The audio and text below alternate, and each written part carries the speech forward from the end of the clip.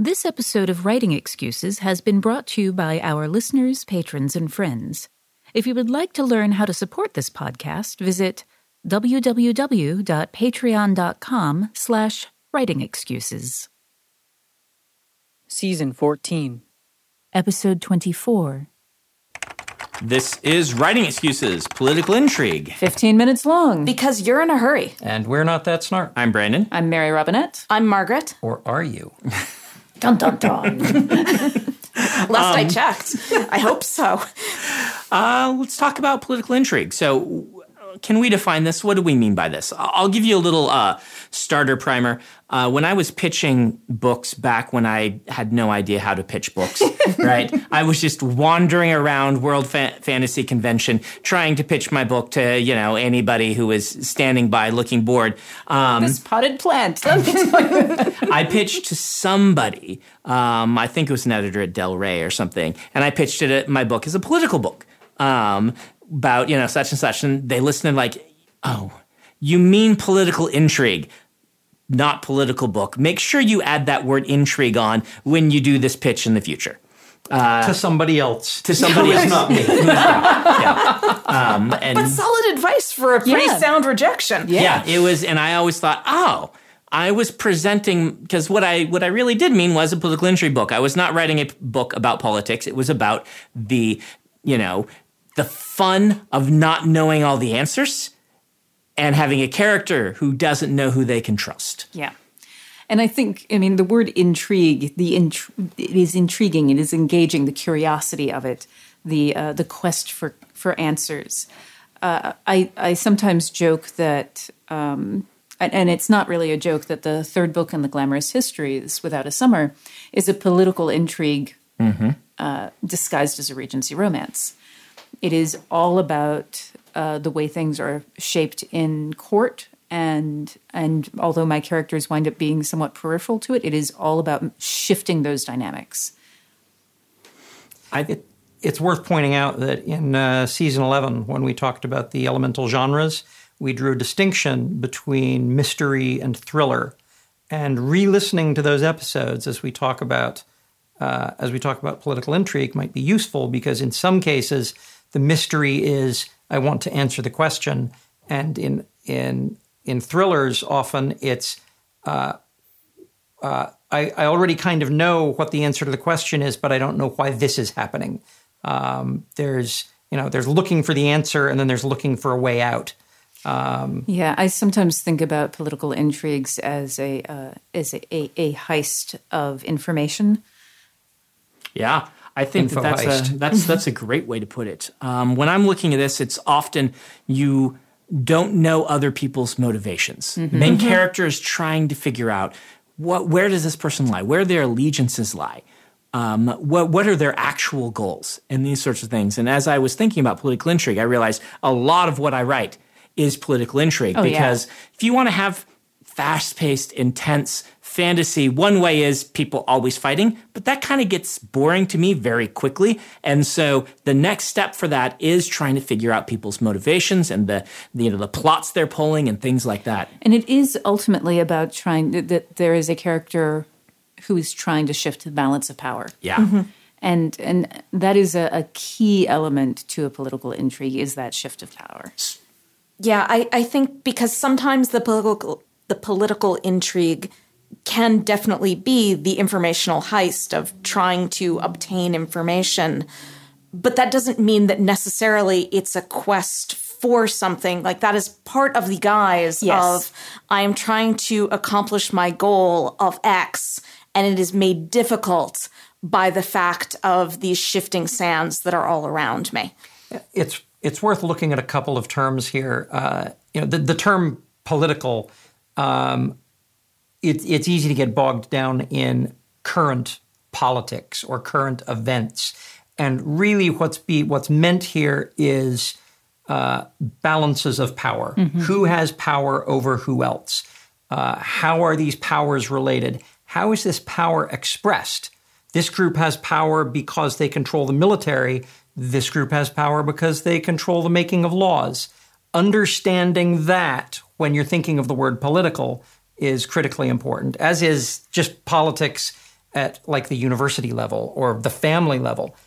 On the intrigue side of things, the term that I fall back on is informational advantage, which is something that comes up all the time in sociology. The idea that one group has informational advantages over somebody else, and that gives them power that cannot be disrupted until, coming back to Mary's, heist of information, until the information has flowed the other way and the advantage doesn't exist anymore. What you were saying reminded me of the idea that power can take many different forms. One of the classes that I teach fairly frequently is one in adaptation, where we ask students to take a piece of literature in the public domain and change it somehow. And I had one student, he was adapting Macbeth, but he set it in a junior high school classroom.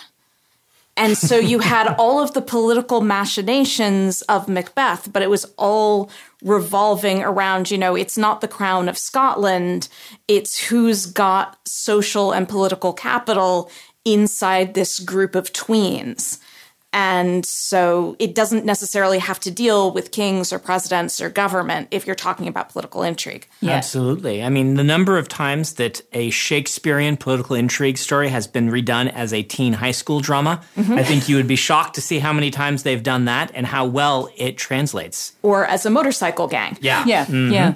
And the thing is that's important about this is that when we're talking about the shift of power and the capital, we're not talking about a shift of physical power, which is why Avengers Civil War is not a political intrigue at all, even though it is very much about a shift of power. Right. Whereas the Winter Soldier kind of is, is. Yes. Yes. Exactly. That's a very good way to put it. So my question to you is, and this is coming from the professor mind, where I get a lot of students who obviously are trying to do this, and it is boring.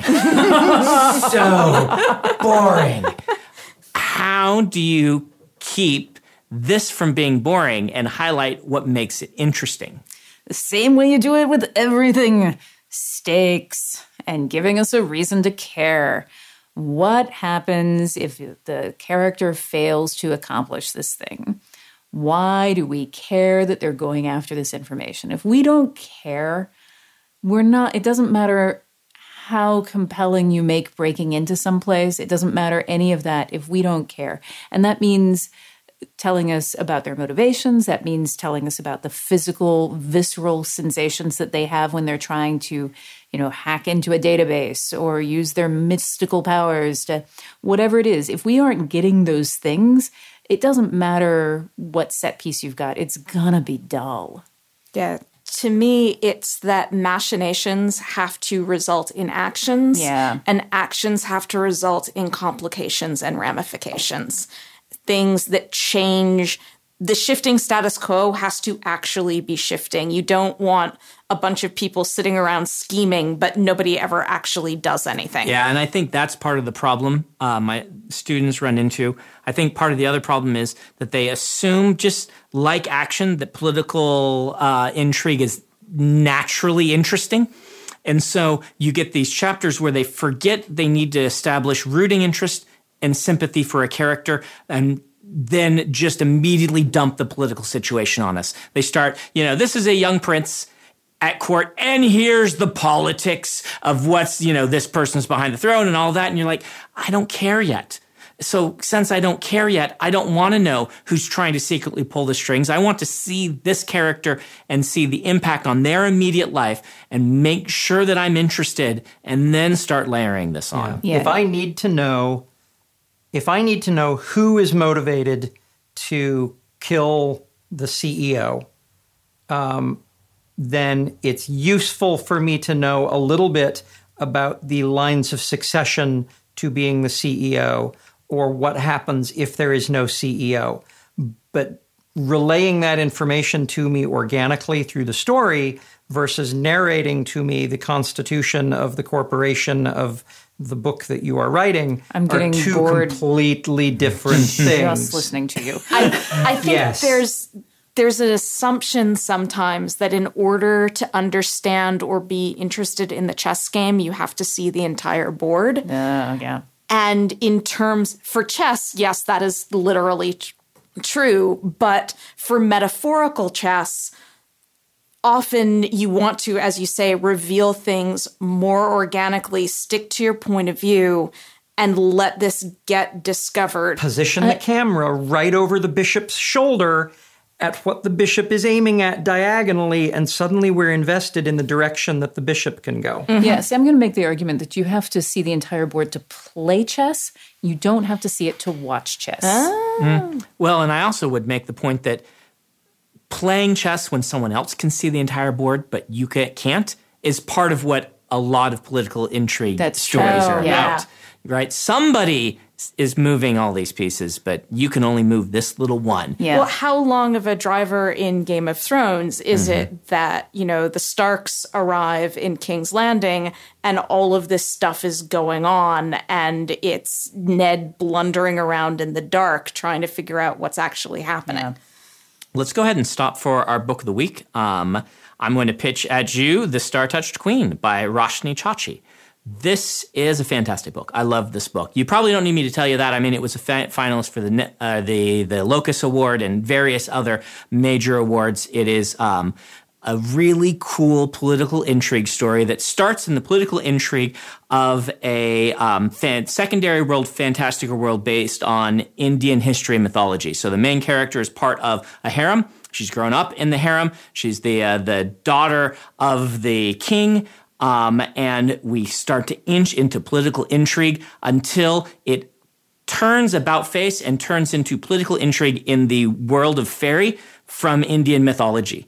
And that happens very naturally, but also very surprisingly in a really cool way very early in the story. And from then on, you're like, oh, she was having to play 2D chess where she didn't know all the pieces, and now she's playing 7D chess, and she doesn't even know what kinds of creatures are playing on the playing field with her. And it is written beautifully. The language is beautiful. The intrigue is interesting. The mythology is fascinating. It is just a really well done book. So that is The Star-Touched Queen by Roshni Chachi. So let me bring it back to you guys. One of the questions that I have is, when you're doing political intrigue and when you're reading it, oftentimes you will eventually find out the machinations of the villain who was behind the scenes, and it is the most convoluted. They weren't, their method of winning this chess game was to have like 17 different things that don't mean anything. And at the end, they're like, I've won this. And it just, it really bothers me when the brilliant machinations come to fruition and they're kind of dumb. Yeah. I have a lot of problems with that where you're like, but there are really a lot easier ways to accomplish that. Why didn't One of my favorite lines, it's from one of the Lois McMaster Bujold, Miles Vorkosigan books, is from somebody who's doing these, political chicanery, and she says, I don't plan a path to victory. I plan so that all paths lead to victory. Interesting. And as you unravel what this character is doing, you see, yes, it was convoluted, but it was convoluted because depending on the things other people do, you put me on a different path that leads to me winning. That's super interesting. Mm-hmm. But when it's super convoluted because all of these things need to work exactly right for me to cross the finish line, suspension of disbelief fails. I will say, or I was going to comment on the flip side, so I don't know if you want to duck in first. The first television show I ever worked on was called The Middleman, and the catchphrase of all of the villains on that show was, "My plan is sheer elegance in its simplicity."